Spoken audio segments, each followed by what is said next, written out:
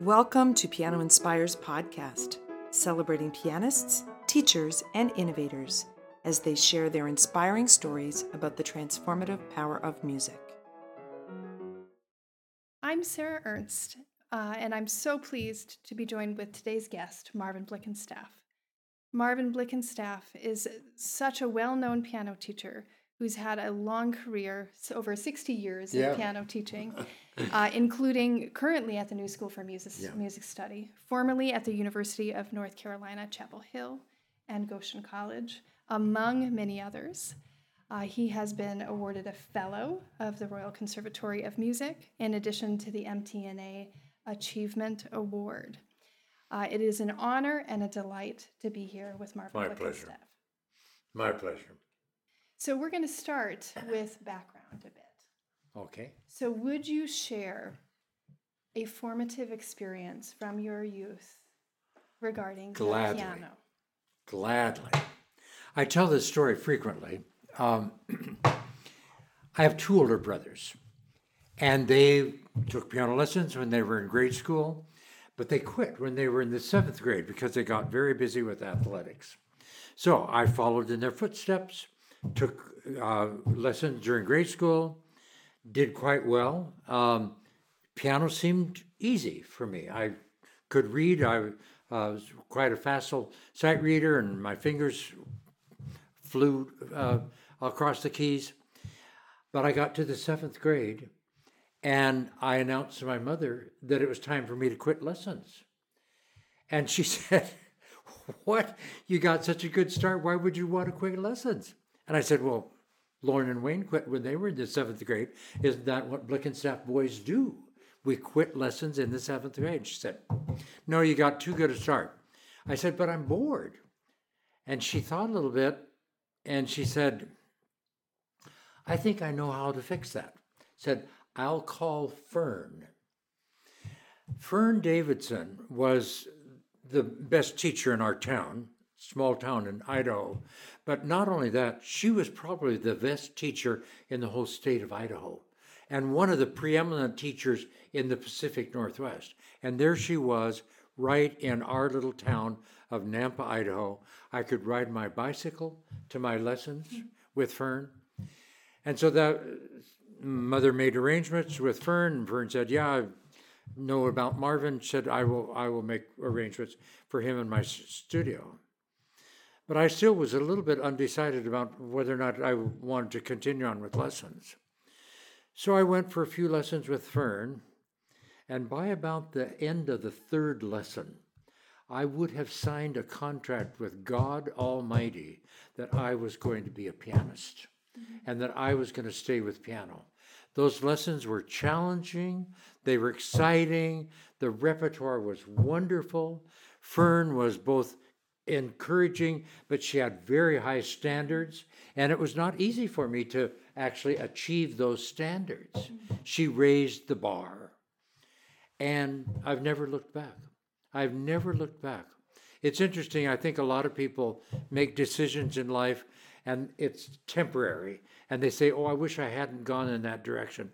I have never been sorry that I chose to stay with the piano.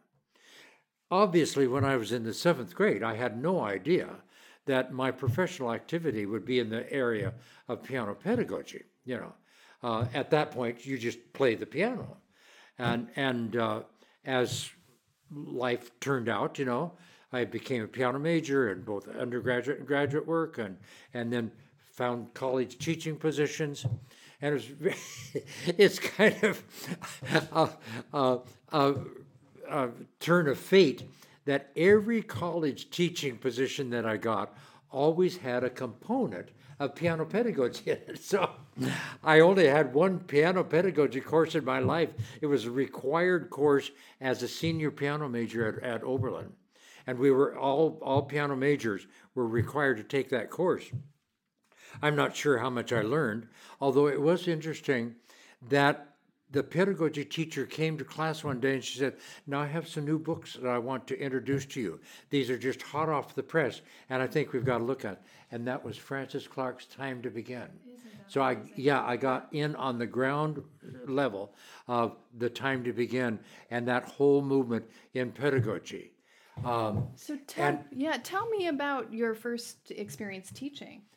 well, that's interesting. I'm glad you asked that because I was not very fond of the activities that we had to do, the assignments that we had in that one required piano pedagogy course. But the one thing that really turned me on about that course is that we had to teach. And so the pedagogy teacher found young students for us. I happened to teach the son of the oboe teacher, oboe instructor at Oberlin, and we just had a great time. I loved introducing him to the concepts of reading and rhythm, et cetera, et cetera. That was great. And I thought, wow, if teaching is this much fun, I'm gonna stay. So teaching was a lot different than pedagogy. Isn't that interesting? Yeah. No, I really enjoy teaching. And I've never lost that joy in my whole life. I've taught for over 60 years. And I can't believe that every afternoon when the first student walks in the door, I get turned on by the act of sharing music with a student. Right. And I thank my blessings that remains with me because, I'm an old man, and I would have long since given up teaching if it had not been so fulfilling and exciting for me. But I hope I never lose that. Teaching is fun. Teaching is inspiring. Teaching, well, don't you think, Sarah, that there's something in life about sharing valuable experiences that makes life worthwhile. And that's why I teach. I'm sharing with my young students the values of making music and expressing ourselves through sound. Now that was a long answer to your question. A lovely answer. I want to go back to one other aspect of your childhood. Tell me about your piano and your home. What was that like as a child? Good question. I could almost cry when I start to describe our family because we had a wonderful family. I'm the youngest of 3 boys. My dad was a dentist. My mother was a beautiful human being who loved her family and took care of us in an unbelievable fashion. There was love in the home. My parents loved each other. We got along. It was just a great environment. We had an upright piano. My mother played the piano. My 2 older brothers took lessons during during grade school, and so it was very natural that I would play the piano.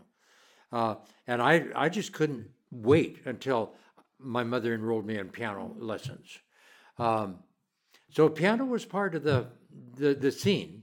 And I stayed on that old upright piano until I was in high school and was playing concertos with orchestra and stuff, still practicing on an upright.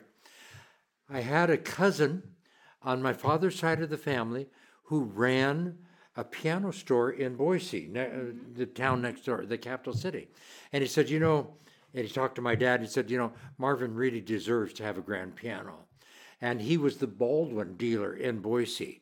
And so my parents, when I was in high school, my parents bought a Baldwin Grand, which they shipped around with me in some of my early college teaching positions, until I got my Steinway.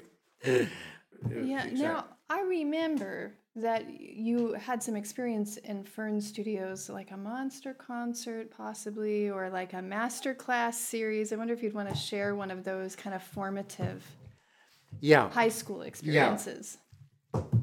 Fern, my high school teacher, she thought it was really important for people to get together and play the piano. She was a little bit like Elsa Stama on a Nampa high school or a Nampa, Idaho level.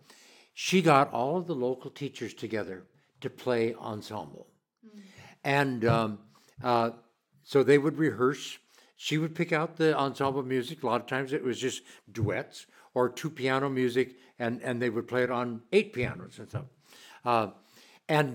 She would get the teachers together, and they would rehearse this music that she had selected in a local music store where there were lots of pianos that they could use. And then once a year, they got together and they gave a formal concert that they billed as the Idaho 8-Piano Symphony. And Fern would stand on the podium and conduct, and the pianos, the grand pianos, a lot of the teachers would donate their grand pianos for this event. And the grand pianos were arranged in a horseshoe shape, and they would play this music. Well, some of us kids who were more advanced would join in, and at certain on certain numbers, we would be a part of that. And so instead of just one teacher at a piano, it would be a teacher and a student. Fern knew about one piece arranged by Percy Grainger, Australian composer and arranger, arranged for 8 pianos, 16 players. That's a lot of pianists. Can you imagine the sound? Right. It's just amazing. And it was the overture to the Rossini opera Semiramide. And it sounded terrific. I mean, can you imagine 16 players at 18 pianos? And all the parts were a little bit different, and so it was not just duplicating one part.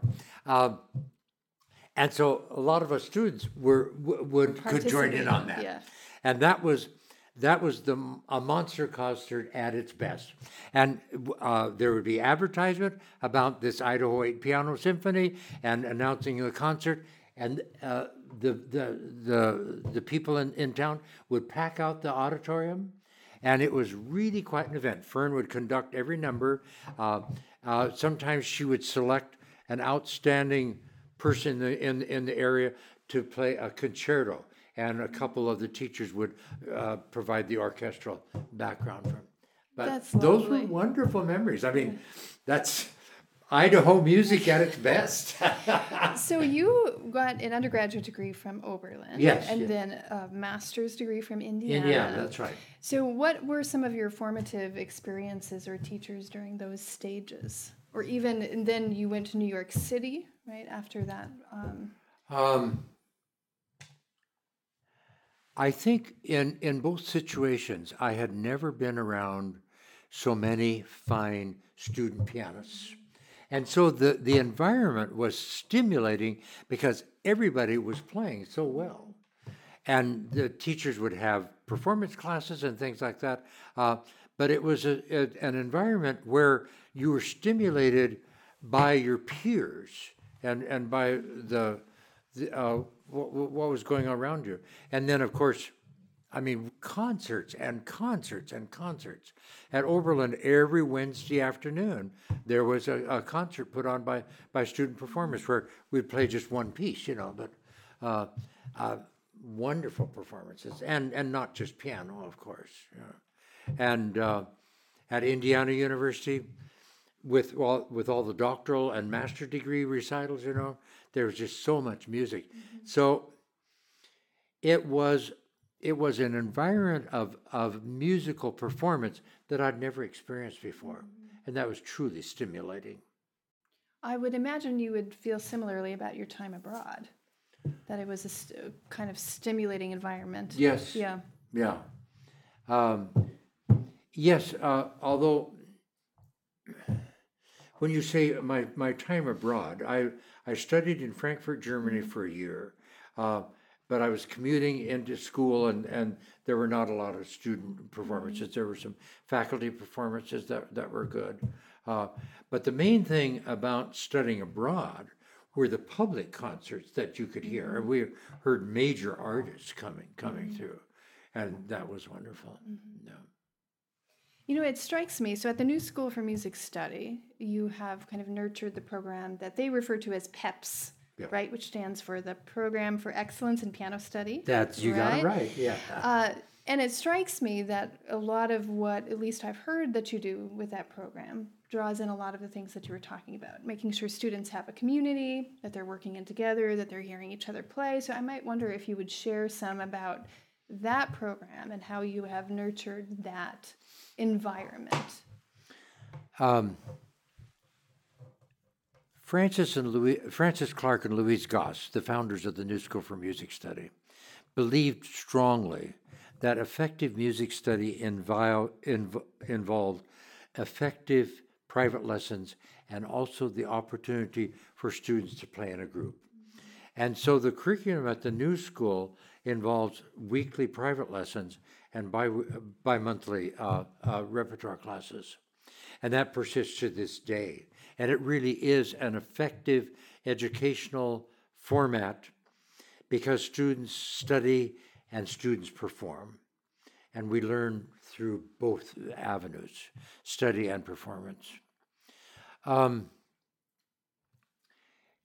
one point, Louise took me aside and said, there's something missing a little bit, and it is that we don't have a program that is particularly stimulating to our most outstanding students. I would like to have you think about that.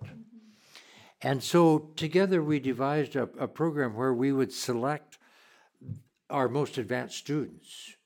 And I had the great privilege of directing those classes for a number of years. And it was a responsibility to think up a curriculum, and I would do a number of different projects. But we would do performance practices, and we would do historical stuff, and we would do technical investigations and things like that. But the focus was on performing, finding out how we can improve our performances, and investigating the repertoire, learning more about composers. Actually, it was sort of a mini performance practices program at the New School. And that program persists now under the direction of Dr. Charles Lowe, who's doing a fabulous job directing that. He's a very creative teacher and has great projects for the kids. But I think it's important for all of us teachers to keep sort of raising the bar for our students. What would be even more challenging, or what would open up the student's mind and having them learn in different avenues and different subjects in our piano study. And so that goes on, and I'm glad that I had a role to play in that development of the program at the New School. And I hear from former students that they really remember some of those projects, and they remember the stimulation of the PEPS program. I think basically the secret of success of the PEPS program is that it takes students who are sort of playing at a high level and letting them interact with students who are also playing at that level. Yeah. Yeah, no, that peer group, and then hearing other students who are also playing advanced literature. Yeah, exactly. Yeah. And that gives us opportunity to really talk about a great variety of repertoire. You're not limited to sonatinas. Yeah. So you've been teaching for, you said, over 60 years. I've been teaching for over 60 years. Yeah. So what do you find to be the most invigorating aspect, or even the most challenging aspect of teaching, that kind of really, that you find yourself, because you said you're still drawn to it, and you Thank you for asking that question. Thank you for asking that question. I think the bottom line of successful teaching, and the thing that is challenging for every teacher, is to turn the students on to the sensitivity of expression through sound. Mm-hmm. Music, I think the bottom line of musical expression is how we shape sound. And if I do not make some headway in every lesson that I teach, bringing the student closer to a more effective way to shape sound and express feeling through sound, that's not been a very good lesson. That is the goal of every lesson. Mm-hmm. So that's my challenge. And it goes on to 60 years and maybe 65 years. I don't know. One of these days I'll hang up the sign and say, I quit. Uh, I can't quite imagine that.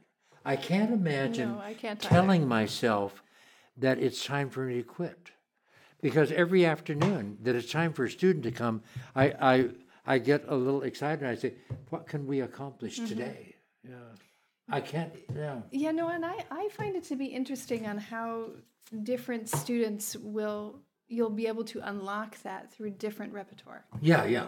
For some students, they'll really latch onto something, and that's Yeah. where you'll be able to find that expression in them. Yeah.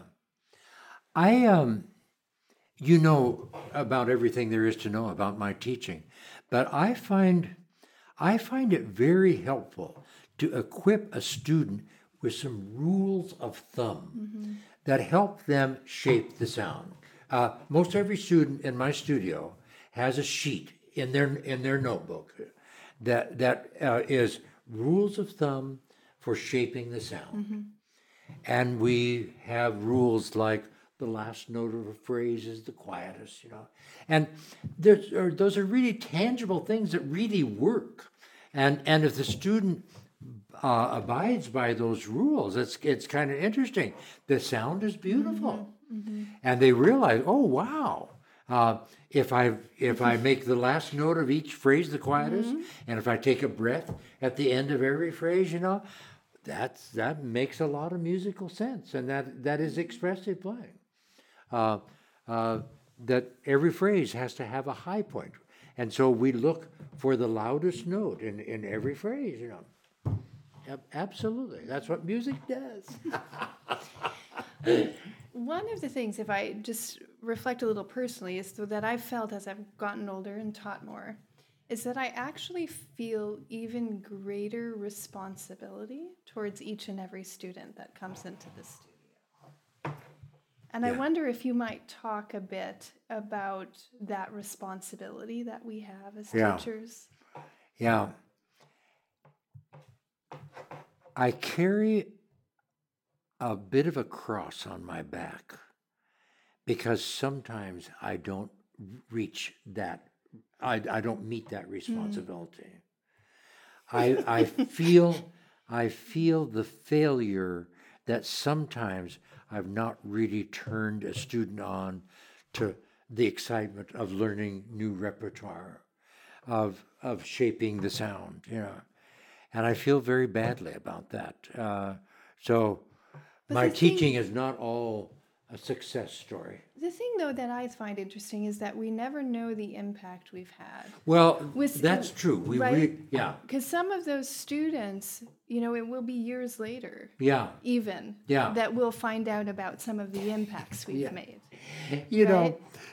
I have a file that I keep, and my file is called For a Rainy Day. Okay. And you know already what's in that file. So I get thank you notes from students, I get Christmas cards and things like that.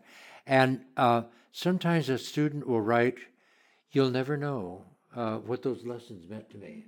Or you'll never know what our relationship has meant. You were such a good friend or something like that. And it makes me realize that I didn't realize at the time the impact that I was having on that student. And it could be a personal relationship, but what pleases me the most when students reflect about what the music lessons, that they are enjoying playing the piano because of our lessons. Yeah. And you're absolutely right. You never quite know what that impact is.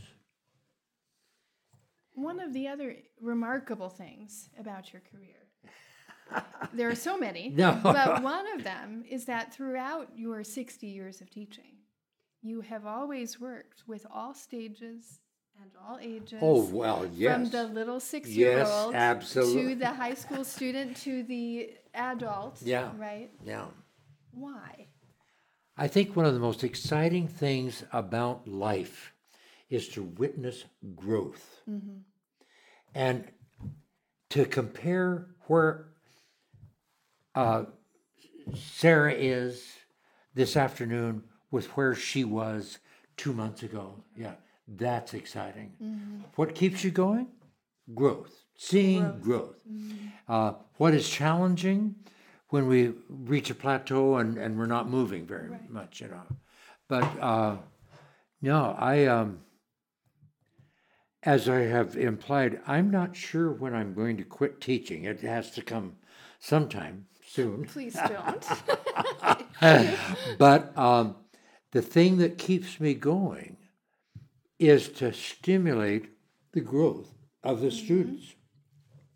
And the goal is always, doesn't matter whether it's an advanced adult or a young beginning student, the goal is always making expressive sound. See, I think one of the things that turns me on most about teaching children is that there are so many factors in a child's life that are kind of cruel and insensitive. I mean, you turn on the television and you see the most horrible things, and I just want to protect all the children of the world from all that crime and violence and stuff like that. And I think, boy, if I could do anything to add sensitivity to that child's life, I will do that. Yeah. I think children desperately need piano lessons. Children desperately need something in their life that says it is important to engage with beauty. It is important to be beautiful because there's so much in their life that is so crass and cruel and insensitive. So I know that you feel strongly then about the impact of the piano teacher. Yeah. Oh. Right. Yeah. So what is wanna the say role of the piano teacher in the world? The role of the piano teacher in the world is to sensitize a student's life through beautiful sound. End of sentence. Yeah, that is the role of a piano teacher. And every piano teacher who thinks that their role is to score a certain grade in the RCM syllabus series, or to win a state competition, or to get their students to play scales at 144, they're missing the message. The role of a piano teacher is to bring beauty and sensitivity into a child's life, because without us, that child may go through life without opening up their lives to the beauty. What advice then do you have for the teacher who might feel trapped in the world of correctness, or the world of making sure students practice enough or make sure they get all their F sharps? And Yeah. how do you keep that magic central while still ensuring growth and progress? And It's not just a one-way street. There are lots of answers to your question. I do think that the bottom line is to turn students on to sound. I think that there are too many piano teachers who teach lesson after lesson after lesson, and they never play for their students. Students desperately need to hear the teacher play for several reasons. The student's piano at home is out of tune and is a very poor instrument and cannot make a beautiful sound. And the students come to their piano lesson, and if the teacher doesn't play for them their repertoire, they are missing that experience of hearing beautiful sound. So I think teachers really have the obligation to play for their students. So that's one of the main things. And I think the other thing that I would say basically is that the teachers must keep at the forefront of their curriculum expressivity. It's not technique. It's not necessarily rhythmic drills and things like that. It's not theory sheets. It is expressivity. And the theory sheets and the technical drills and things all are part of the picture, but they're not the substance of it. And the real substance of piano instruction, of effective and purposeful piano instruction, is producing sensitive sound. And that's our goal. Mm-hmm. Did that answer your Yeah, question? no, that was beautiful. That was beautiful. So, have you encountered students who are, I don't want to say resistant to that, but who maybe don't have an interest in it?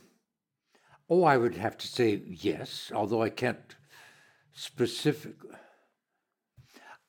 I have encountered students who are not very interested in piano lessons. Yeah. Okay. So, what do you do with that? Well, work on sound. Yeah. Work on sound.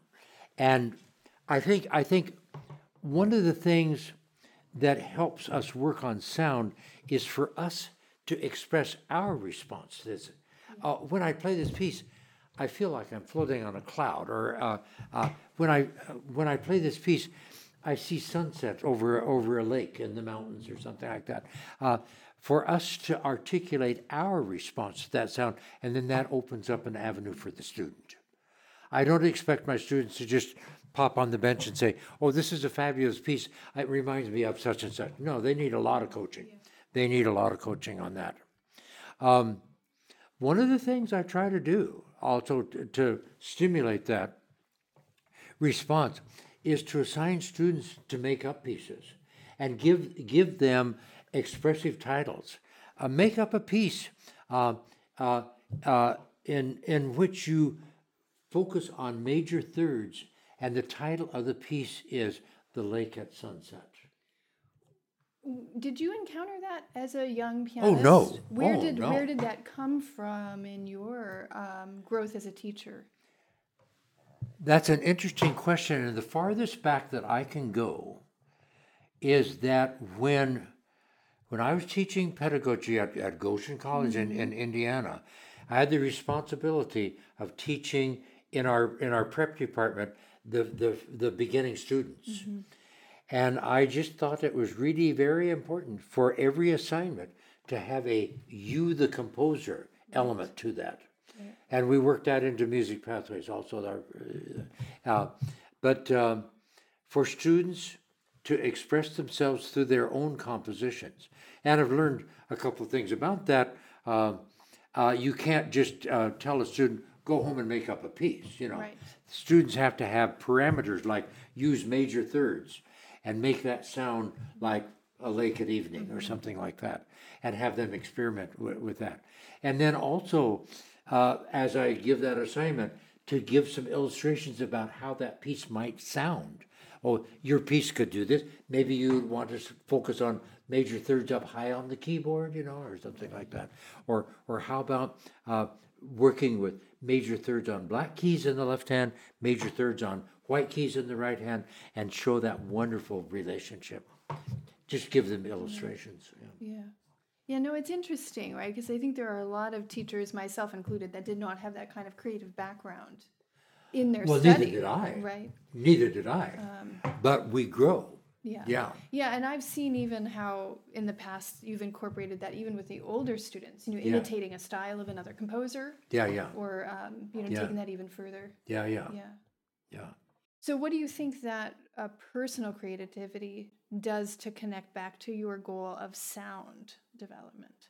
If I create a piece called "The Lake at Evening," and I get really involved with the sound of major thirds and stuff, I'm opening myself to a response to Dennis Alexander's piece called "The Lake at Evening" that uses major thirds. In other words, my composition is an avenue to appreciating a composer's work. Someone else's ideas. Yeah. I want to go to some of the kind of bigger, more summative questions that I have here. I thought those were big ones. Yeah. So what inspires your work? Period. Or question mark. Question mark. What inspired your work? Yeah. What inspires your work? It is the personal relationship. I mean, I just cannot get away from that. I love my students, and I want to do well by them. Yes. And I think that's it. I love the music, and I want to share that with them. but I love the students. Yeah. Yeah. Well, and I've witnessed in your teaching how you really are able to connect with really every age of learner. I try. You know, and I still very much enjoy seeing you work with the young ones. Yeah, yeah, yeah. Because you have such a way of connecting with them. It's thank you for saying that, because I'm not particularly aware of that. But I sometimes, when I'm teaching, I just almost want to stop and say a prayer of gratitude that I have the opportunity to deal for a few years with this beautiful young human being. I hope I never lose my appreciation for the uniqueness of each of my students. And I hope I never lose my respect for who that person is and what that person will become. Yeah. I'm just sort of in awe that I have the opportunity, the privilege of dealing with this young human being for a few years in their life, because it's just, it's a privilege. It's a privilege that I can impact in my own meager way the life of this young person. Yeah. It's kind of a sacred opportunity. I have infinite respect for the potential of that student that's sitting across from me on that piano bench. And they may not be a very good pianist, but they're a beautiful human being. And if I can contribute to their growth as a human being, my life has been well spent and rewarded. End of discussion. Yeah. So, well, I know in your career and also in mine, working with teachers and future teachers is part of that. So, how would you answer that question about working with teachers and helping educate teachers? Well, again, it's kind of a sacred opportunity and obligation.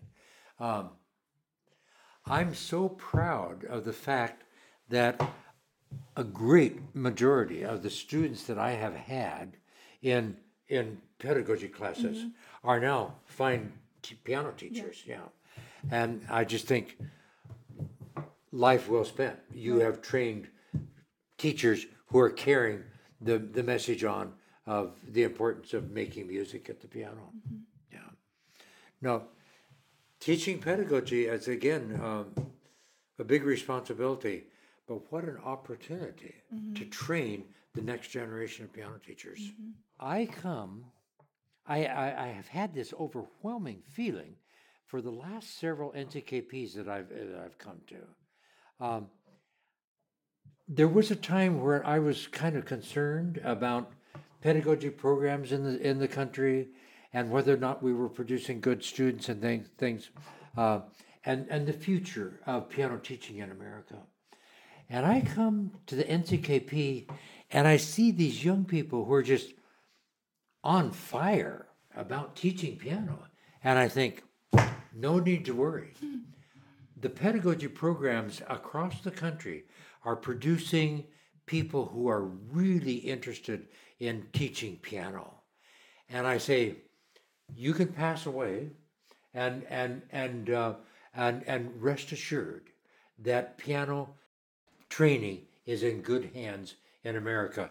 Look all around you. Look at these fine young people who are on fire about teaching piano well.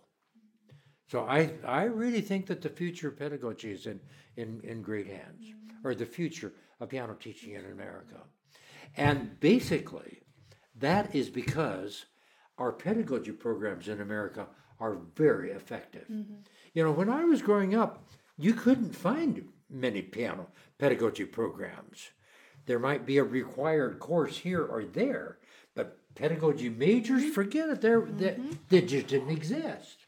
And look at now, practically every university, every school has pedagogy majors or pedagogy offerings. And that is the reason why there's so many good young teachers. Yeah. So how does piano inspire you? Oh, come on, Sarah. Piano has inspired me since I was 6 years old. And piano continues to inspire me. Do you want to know what inspires me right now? Absolutely. I'm 88 years old, Yes. and I'm already practicing on my 90th birthday recital. I desperately want to live until I'm 90 years old, and on that recital, on that particular day or around that time, I want to play a kind of a farewell recital, or maybe not farewell. Not a farewell. But I want to play a recital. Yeah. I got the repertoire all picked out, and I'm practicing. Yeah, I'm practicing on my 90th birthday recital. That is an inspiration. Well, it's a personal project. It doesn't have to No, be. it is. Yeah. It is. No, When do you practice? Whenever I can. I practice every day. There are times I have breaks over at the new school, and I never sit out in the kitchen and drink a cup of coffee. I practice, and I practice at home. You'll laugh at this.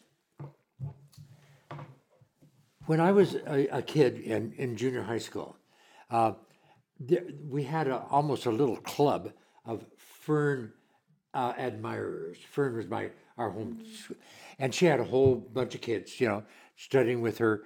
And we would gather in junior high and say, "What are you studying on? What are you getting ready for the guild auditions?" And I will never forget Marilyn one time said, "I just love lessons with Fern. I just think Fern's wonderful." She said, "I always try to show up for a lesson with Fern," do you know this story? "About 5 minutes late."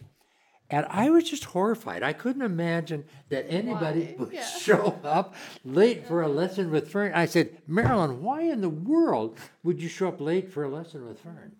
I said, "Oh, because I know that if I'm a few minutes late for a lesson with Fern, she'll be practicing." And I just loved to hear Fern play the piano.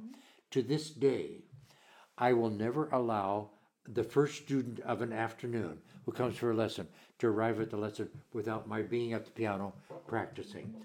I want them to know that Marvin practices and Marvin plays the piano. So every time there's a break and I have a few minutes before another student comes, I will sit and practice.